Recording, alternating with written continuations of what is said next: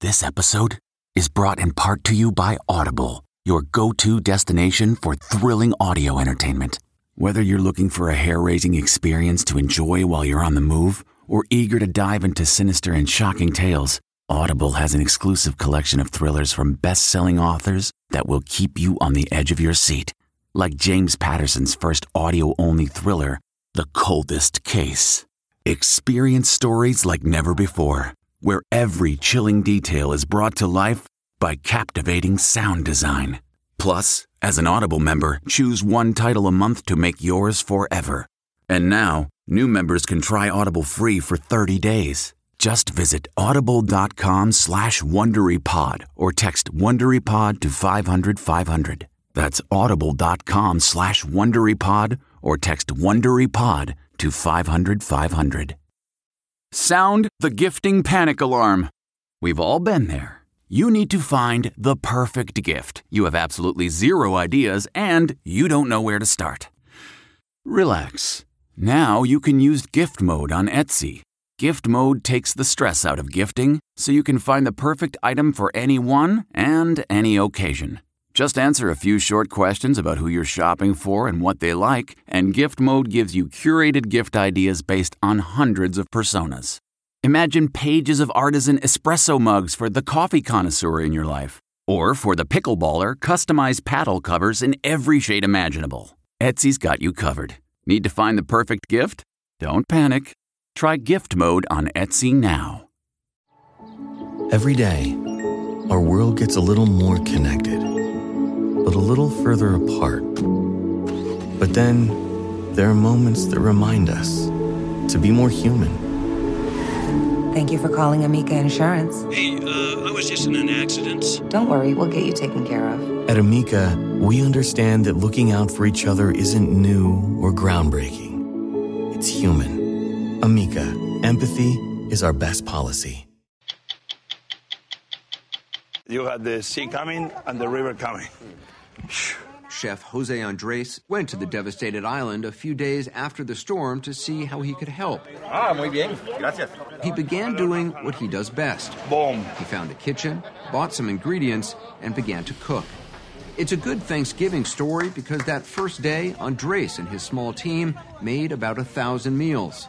Voy subiendo, voy bajando. Tú vives como yo vivo cocinando.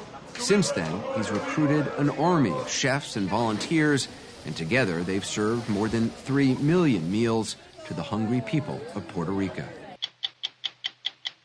This is a hospital during the siege of Aleppo. From the looks of it, maybe an exhausted father, a distraught mother, and a child at left curled up on a gurney. That was an airstrike. This hospital was hit 14 times in 6 months.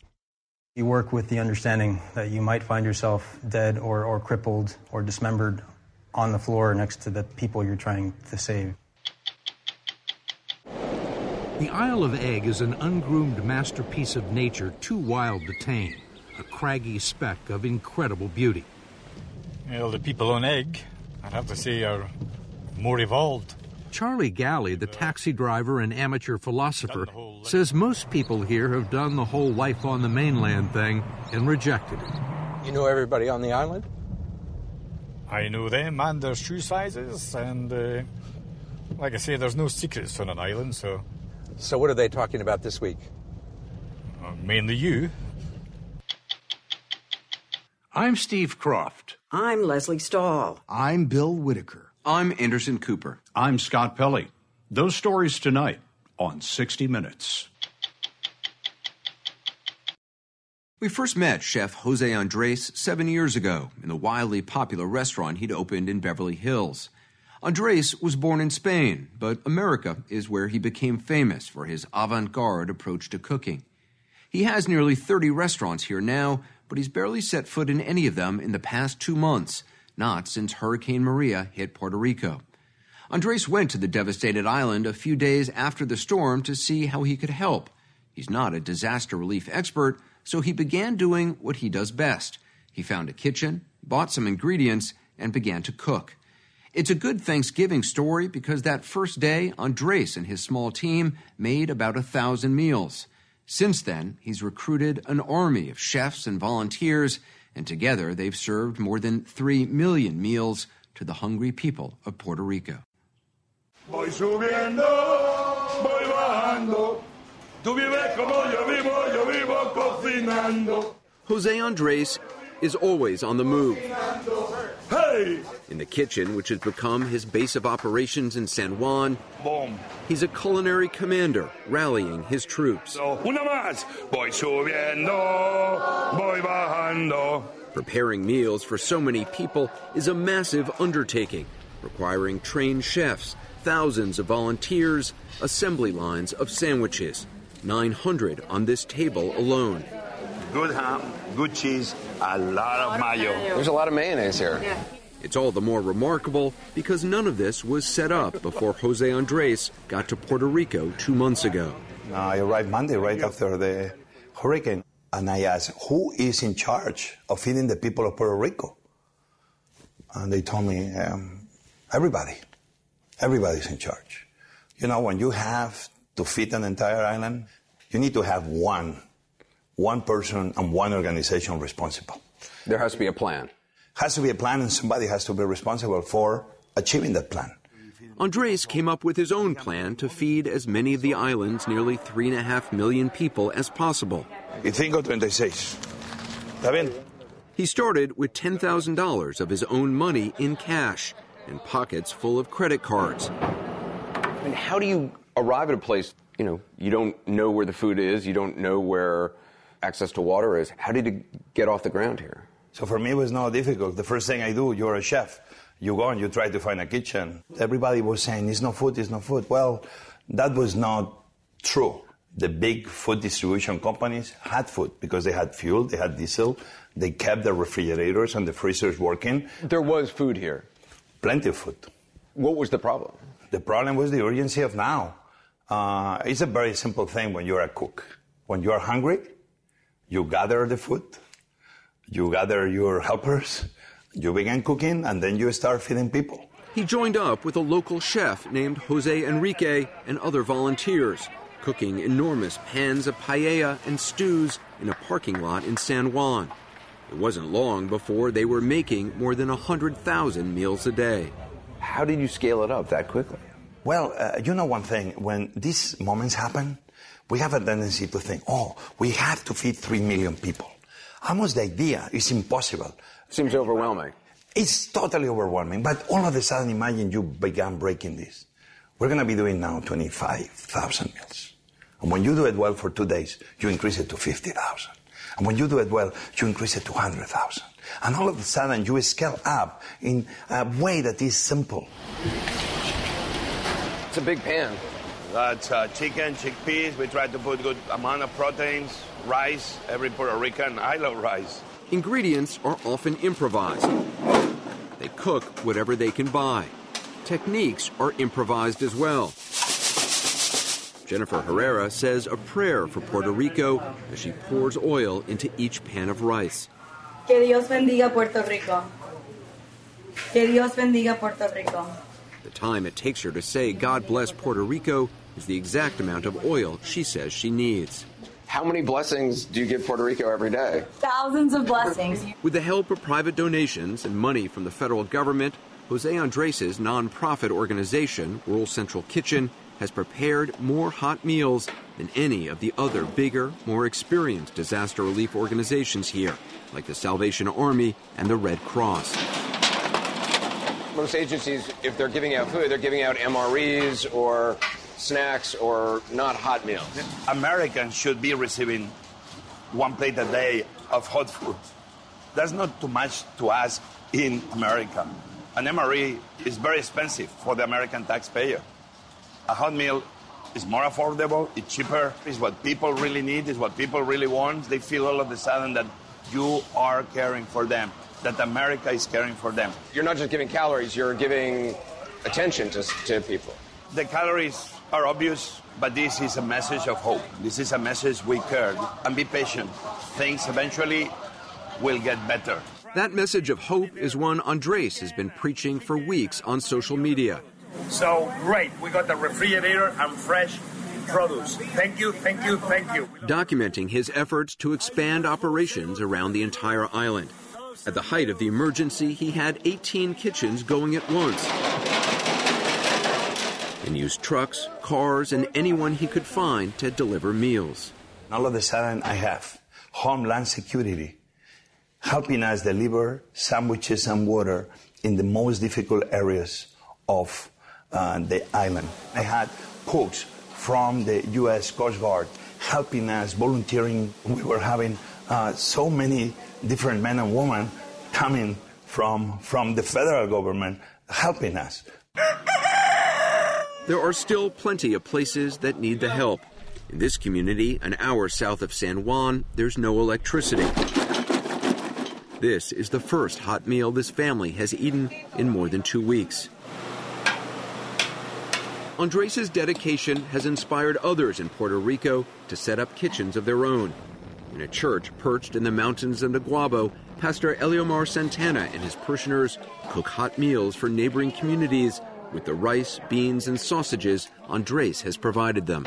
We have people here with no water, no lights. They lost everything in their house, and they have stopped thinking on that for helping others. So even though some of your parishioners need help, they're still volunteering here? Yeah, they're still volunteering. They're still trying to help other people? They're still trying to help other people. Before delivering the food to a nearby housing project, Pastor Santana thanks God and then Jose Andres. In the church, when you were praying, you thanked God first, and second you thanked Jose Andres. Yes, that's very important. But I have to say, always say God first, then Jose. Wow, Jose's in good company. Andres' presence has not been without controversy. He's been critical of the federal government's response to the hurricane, and after attending meetings with FEMA, the Federal Emergency Management Agency, he called their headquarters in San Juan the most inefficient place on earth. Was that the frustration, that it was just bureaucratic, that there were a lot of meetings and you felt like things weren't getting done? We were already feeding 100,000 people a day, and I needed their help to make sure we had money to keep buying the food, to keep feeding this never-ending list of people in need. And there is where, call it red tape. Nothing was happening. FEMA did award Andres' Rural Central Kitchen 2 short-term contracts worth $11.5 million to provide 1.8 million meals. But the agency refused to grant them a third, longer-term contract. Andres thinks the overall response to disaster relief needs to change. The people of the federal government are great people, but then it's red tape that sometimes doesn't allow that same people to be successful. I didn't put the name emergency on FEMA. I didn't. But somebody's going to have to tell me the meaning of emergency. To me, when we're talking about food, and this is the little thing I know, is that emergency in food means one thing. People are hungry. And when you're hungry, it's today. FEMA says, look, to negotiate a big contract, there's a bidding process. You have to have 3 different companies bidding on it, that there's federal government regulations. You say that gets in the way of... Americans in Puerto Rico were hungry, and we were not delivering food quick enough. And what we did is we didn't plan, we didn't meet. We began cooking, and we began delivering food to the people in need in Puerto Rico. And what we need to make sure is that next time we are not negotiating contracts, that next time the federal government is ready to do what they are supposed to do. Next time something like this happens, maybe an earthquake, maybe another hurricane, or maybe a terrorist attack, we need to make sure we are ready, because the people of America don't deserve anything less. Jose Andres' passion for disaster relief is a far cry from what excited him when we first met him in his restaurant in Beverly Hills in 2010. Liquid nitrogen. That's liquid nitrogen. Back then, he was leading a kind of culinary revolution, pioneering innovations in molecular gastronomy, marrying science with food in surprising and playful ways. Are you ready for this? Because I believe your life is going to change forever. I mean it. This is going to change my life? Maybe. Okay.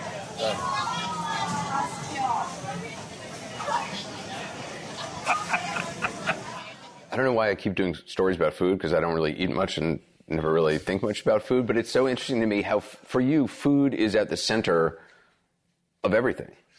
Anderson, food touches everything. Food is in our DNA. Food touches the economy. Food is science. Food is romanticism. Food is health.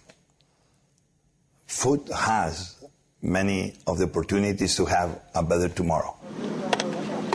That philosophy is at the heart of Andres' humanitarian efforts around the globe. He founded World Central Kitchen after the earthquake in Haiti in 2010.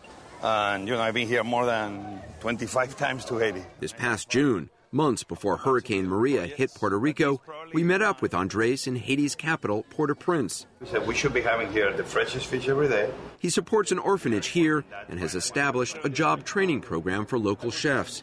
He's also spearheading an effort to reduce the widespread use of charcoal in cooking. Long-term exposure to smoke from cooking indoors on fires kills an estimated 4 million people worldwide every year, most of them women and children. Andres has provided cleaner-burning propane gas stoves to more than 100 schools in Haiti, like this one in Port-au-Prince. I mean, focusing on stoves, on the idea of clean cook stoves, is not something that a lot of people think about. I am a cook. I feed a few, but I've always been super interested in feeding the many.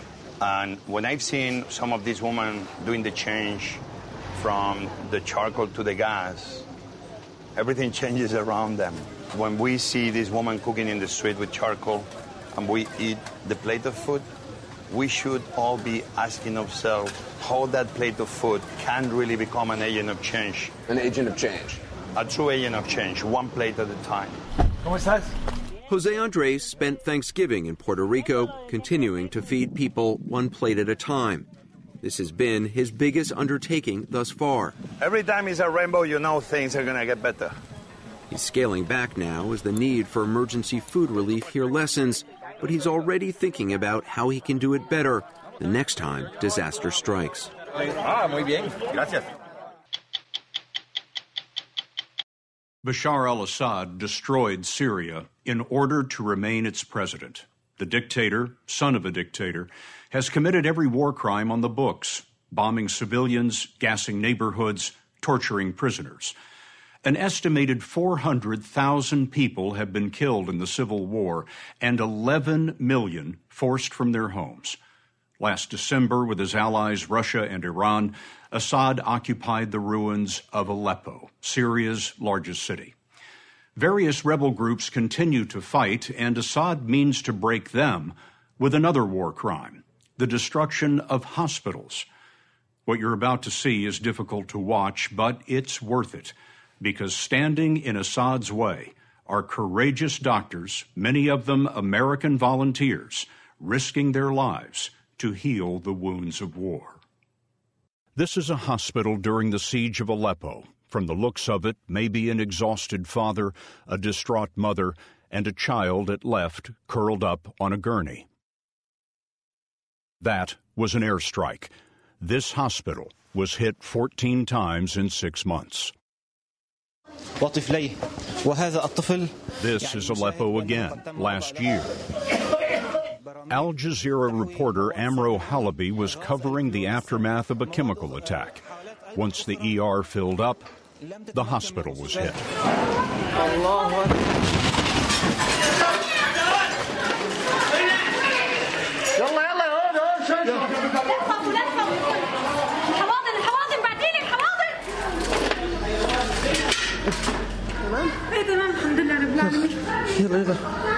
The nursery was evacuated.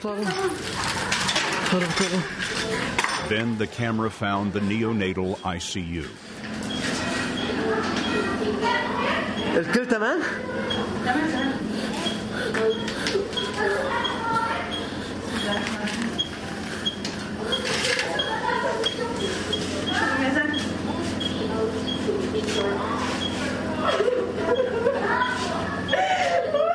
Targeting hospitals is the atrocity that started the Geneva Conventions 153 years ago and led to the creation of the Red Cross. It is the original war crime.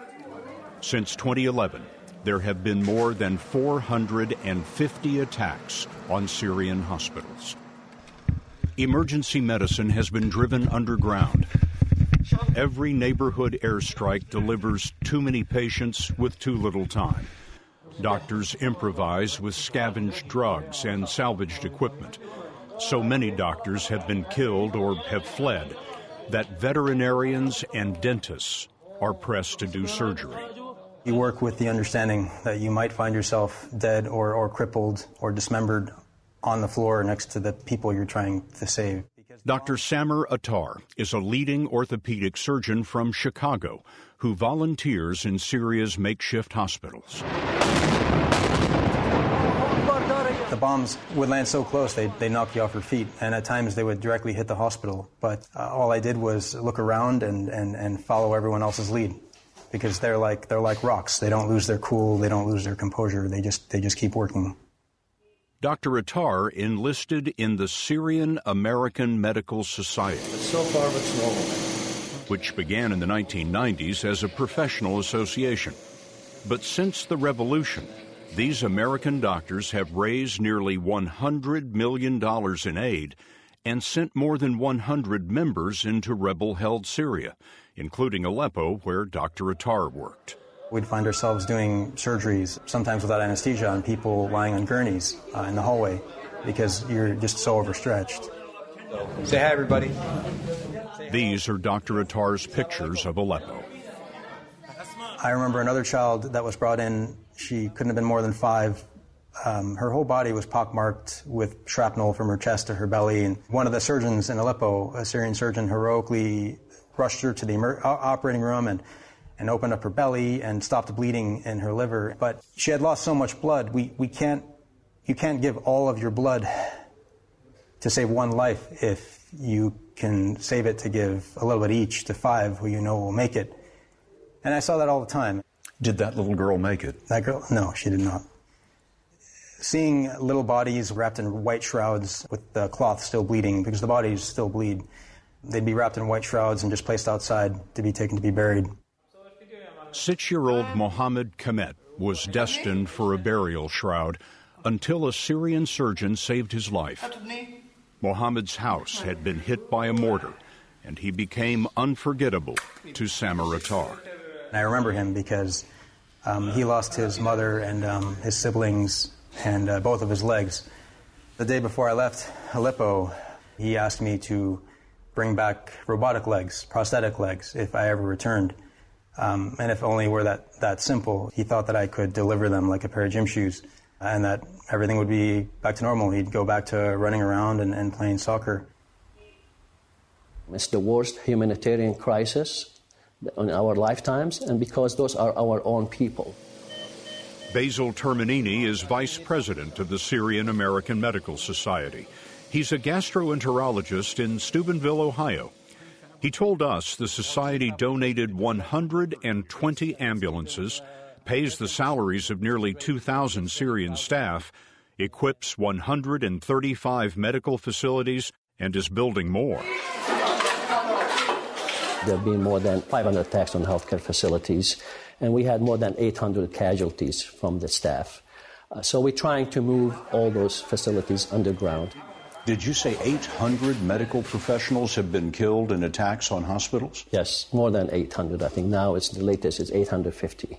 There are attacks on hospitals. There are people are detained, tortured to death. There are shelling also, mostly airstrikes and barrel bombs. This is the number one killer for the health staff. Who are some of the men and women who work with you inside Syria? Those are our heroes. They know they're risking their lives every day, risking their family's life, but they know if they migrate and go out, nobody is willing to provide those services. So when we try to support them, whatever they need, we try to fulfill. What they need is to know that they are not alone. How many trips in does this make for you? This is number 4. We traveled into Syria with Dr. Attar. The road to Aleppo was in the hands of an Islamist rebel group known as Harar al-Sham. Our route was through Idlib, the last whole province still at war. We found a hospital hit by an airstrike, but somehow still running. On the darkened but functioning side of the hospital, how are you? Okay. Samouratar spotted Abdurrahim Ghanem. They had worked in Aleppo before its fall last December. It was a massacre, yes. A massacre? So much bodies, so much injuries. We did our best. Which is all you can do? Yes. It wasn't enough, but what we could do. Aleppo's underground hospitals were hard to destroy, so Assad tried to root them out by doubling down on his war crimes. We found 2 witnesses to this, Dr. Farida, who performs cesareans on wounded women, and her husband, Dr. Abdul Halik, an eye surgeon. They couldn't destroy this building, so they used a chemical weapon in the last 2 days of the siege. We noticed the smell of chlorine, and we rushed all of the staff, all the patients, to the inner room in that basement. And during this time, many children came to our hospital, and we had just 1 remaining bottle of oxygen. So we had to transfer the mask between the children, 1 small amount of oxygen for each other. No one died in the chlorine attack, but the gas shut down the hospital for a time. Now, more sophisticated underground hospitals are being built by the Syrian American Medical Society. In the countryside, they're excavating a cave to replace a regional hospital that serves more than 200,000 people. The operating rooms are where? The main 2. These 2? Yeah. The cave was already here. The limestone had eroded away over thousands of years. Then the engineers came in, they cleared out the cave, and they lowered this floor about 6 feet. When the hospital's finished, it will have 3 operating rooms, 12 inpatient beds, and a state-of-the-art emergency room. This is much bigger than the basement I worked in Aleppo. The Syrian American Medical Society has spent more than $3.5 million on cave hospitals. The monies come from private donations and the United Nations. Fragments of the bomb. Bomb fragments, the little white spots? For every life saved, he's going to need several more surgeries. There is a lifetime of recovery. So the Syrian American Medical Society supports this hospital on the Syrian border inside Turkey. It is a safe place for long-term healing. A lot of these patients had very severe injuries, such as, severe, very extensive burns. Tamer Ghanem is a surgeon from Detroit who resculpts the disfigured. He volunteers when he can get away, about a week at a time. One of the most important things is the face, is how people identify themselves. But there are also functional aspects to that. Things like being able to open your mouth so you can get a spoon inside your mouth so you can feed yourself. What can you do for these people? It's very rare that one surgery would fix everything. Some of the surgeries I cannot do here just because of limitation of the equipment. I mean, some of these injuries are so horrific that really you're not able to rebuild face back again with the tissues that patient has. It must be frustrating for you to see these patients in so desperate a need and you not being able to help them. Yes, it's very hard. Absolutely. Especially the children. Mm-hmm. Especially I have my own children, and it's very difficult to see children, with those injuries and their parents and how that affects them. One of those injured children in the Turkish hospital was Mohammed Kement, the same boy from Aleppo who asked American doctor Samouratar for those robotic legs 3 years ago. This was the first time they had seen each other since then. Mohammed's prosthetics were supplied by a New Hampshire-based charity called New Day Syria. We asked Mohammed what he wants to be, but we could have guessed. He wants to be an orthopedic surgeon. I'll bet you'd be a very good doctor. Thank you. You understand patients really well. Thank you. The Syrian American Medical Society says that over 6 years of war, it has delivered 100,000 babies and supported almost 400,000 surgeries. What's his name? Show us, Mac. No. Why risk your life for this? Well, the Syrian nurses and the doctors, the rescue workers that I met told me that they would rather risk their lives dying in Syria trying to save lives than grow old comfortably from a distance watching the world fall apart. He's going to be okay. And I thought 20 years from now, I didn't want to look back and say that I wasn't a part of that. The war against the hospitals is designed to break the will of the rebellion. But as long as some will fight for mercy, there is reason for all to hope. Every now and then, just for the fun of it, we decide to go off to some obscure place that you've never heard of and are not likely to visit.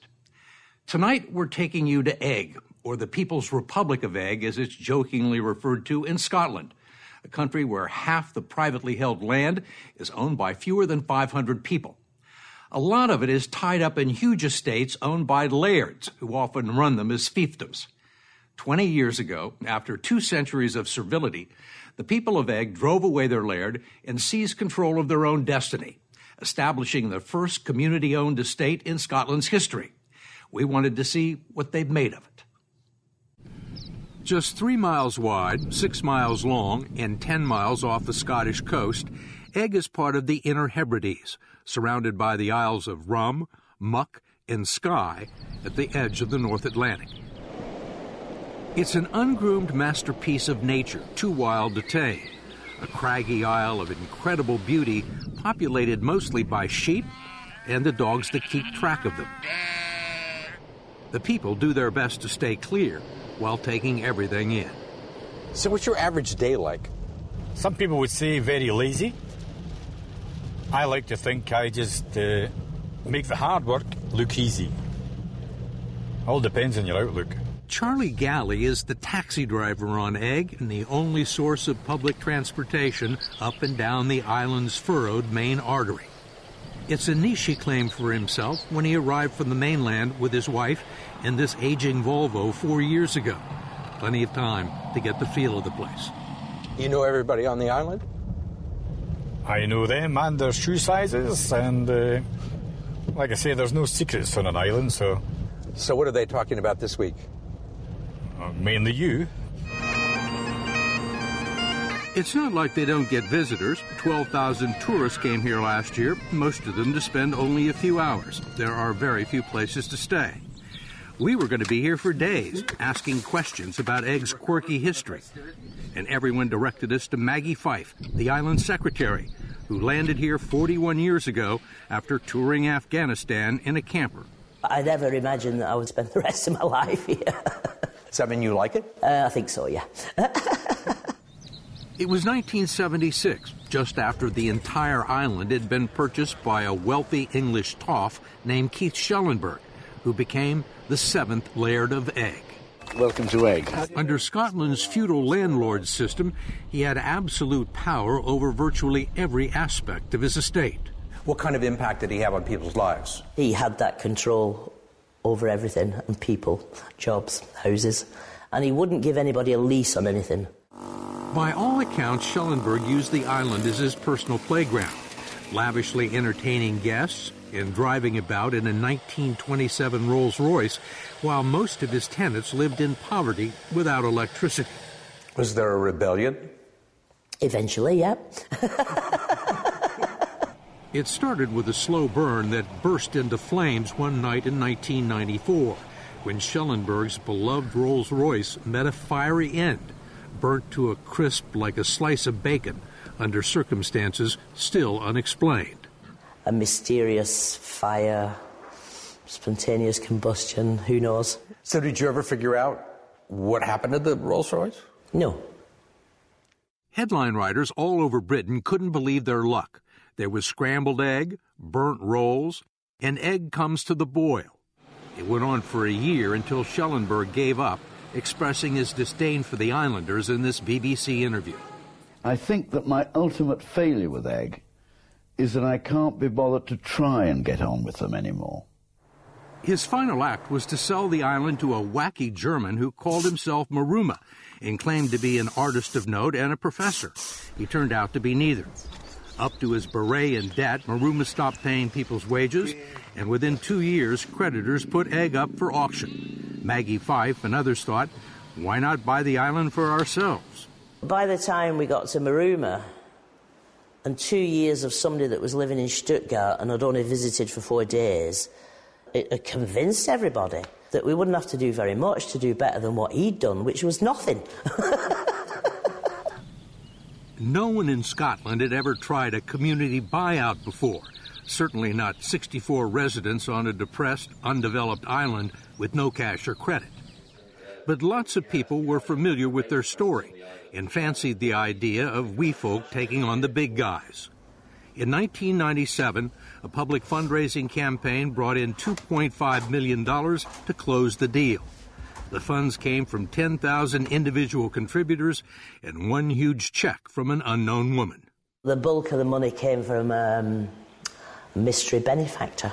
A mystery benefactor? Sounds like Dickens. It's a pretty crazy story, really. You don't know who she is? The only string attached was that she remained anonymous. She ever been to the island? Not as far as I know. Do you know why she did it? I think she's given money to a lot of what she regards as good causes, and we were lucky enough to be one of them. That was 20 years ago. The Eggers and their friends marked the 2 decades of self-rule with a big blowout they call a Ceilidh, with traditional music, dancing, and drink.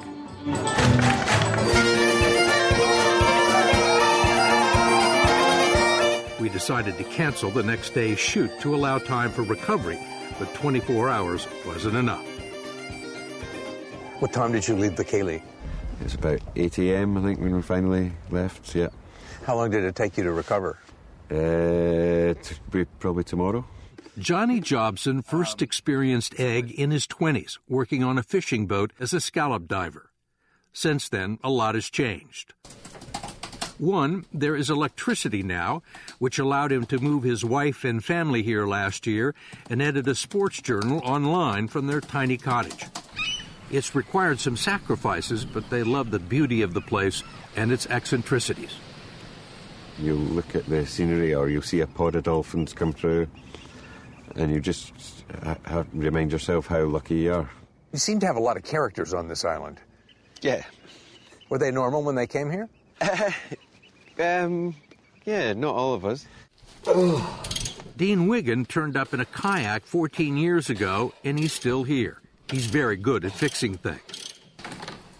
Jobs are extremely scarce, so you have to bring one with you or use your wits to invent one. It's one of those places that really gets into your soul. I think it's quite enchanting.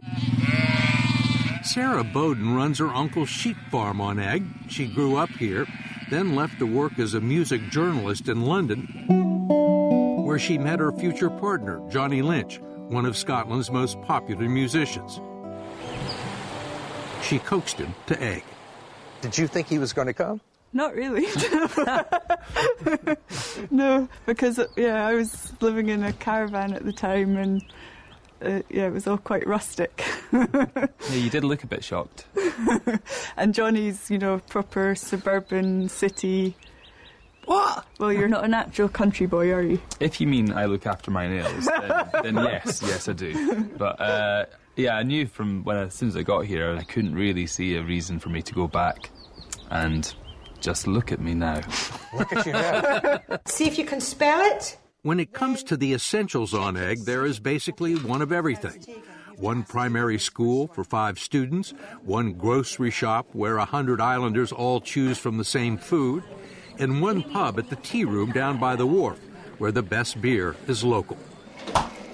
Stu McCarthy and Gabe McVarish, who are both married to women who grew up on Egg, got so tired of drinking the mass-produced stuff from the mainland, they started their own mini microbrewery 2 years ago. So this is it? Is this legal? It's legal. It's legal. They make 8 different brews, including I Am the Eggman, which is very popular with the tourists. They're just beginning to turn a profit, but say they've saved a lot of money drinking their own beer. Are you the biggest selling beer on Egg? Thankfully, yes. Yeah, we can say that. None of these younger people would be here without the island's tiny but unique power grid that runs almost entirely on renewable energy, a combination of wind, hydroelectric, and solar, the first time it's ever been accomplished anywhere. That is the biggest and most impressive project that we've done. It changed everything, right? Oh, yeah, it's made life so much easier. It was designed and funded with multiple grants, mostly from the European Union, and engineers from all over the world have come to study it. Like everything else on Egg, it is run and maintained by revolving committees of islanders, the only visible sign of any sort of government. There are no offices, no court system, no police. Is there any crime on the island? There's no crime or anything. Never? Not that I can remember. Nobody's snatched something or borrowed something? Or... They borrow it, and you'll get it usually within the week, returned to you kind of thing. You just don't know where it is at that point in time when you're looking for it. But it will turn up again. It can't go anywhere. It's on an island, so, yeah. What happens if somebody gets sick? Well, you basically have to be sick on a Tuesday. The doctor comes from Skye on a Tuesday, spends the day here. And that's, sometimes weather permitting, if it's really rough in the winter time. Egg is dependent on boats for everything. When a ferry comes in with fuel and food, people flock to the wharf to help out.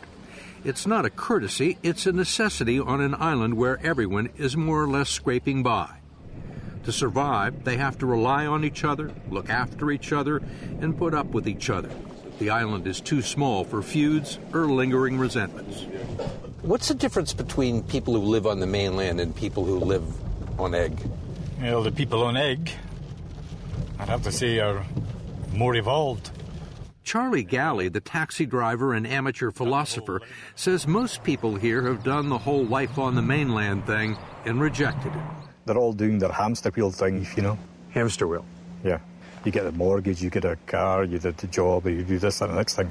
And they all get so involved, they forget to look about them and see what's actually going on in life, You should know Egg is not always served sunny side up. As the days get shorter, the windy, rainy weather turns to sleet with gusts up to 100 miles an hour. The boats might not get through for a week, so people keep lots of beans and Spam in the storeroom. Even the sheepdogs look forlorn.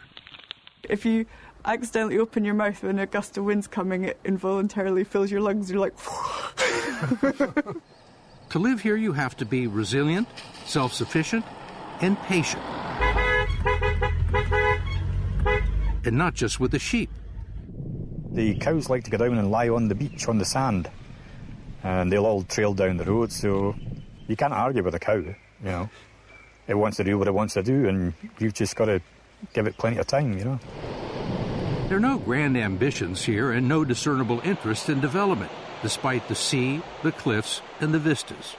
The owners don't want hotels or a Donald Trump golf course or hundreds of new residents. I think we're looking for one or two at a time. I think that's how it works here. Then it works a lot better. And we've got time to get used to new people. We would have liked to stay longer in this stress-free, non-conflict zone where everyone seems to be more or less on the same page.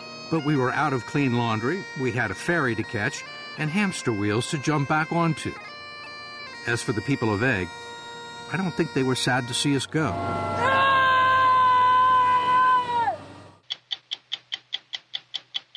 50 seasons of 60 Minutes. Tonight, from November 2008, when Leslie Stahl renewed her acquaintance with Rex Lewis Clack, whom she'd first met 3 years earlier. Rex was born blind and with severe brain damage, and with a gift that defines a musical savant. Well, here he is 5 years later at 13, playing Debussy for audiences around the country. Come join me. In all the years I've known Rex, I never thought he'd be able to sit at the piano with me and play an improvised duet. Much less enjoy it.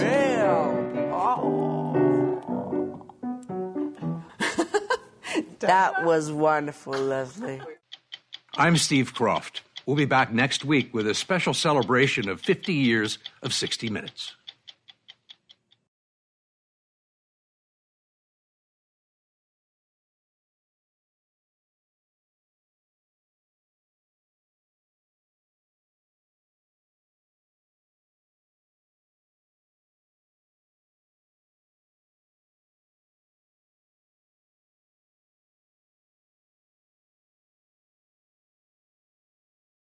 Why? Why? If you have T-Mobile 5G home internet, you might be hearing this Why? A lot. Why? Every time your internet slows down during the busiest hours. Why? Why? Because your network gives priority to cell phone users. Why? Good question. Why not switch to Cox Internet with 2 times faster download speeds than T-Mobile 5G home internet during peak hours? Okay. Stop the whys and visit cox.com/5G home for details. T-Mobile prioritizes certain T-Mobile phone users over home internet users during times of congestion.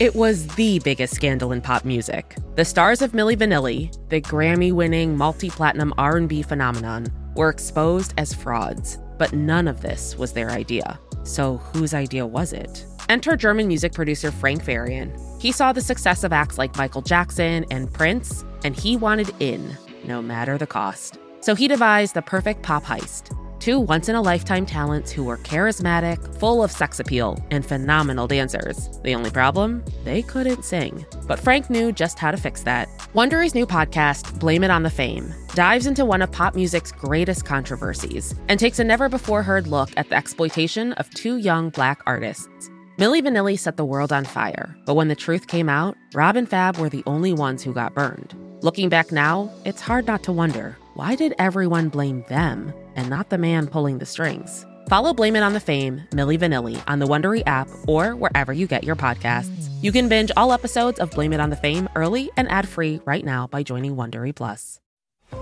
Listen to the 48 Hours podcast for shocking murder cases and compelling real-life dramas from one of television's most watched true crime shows.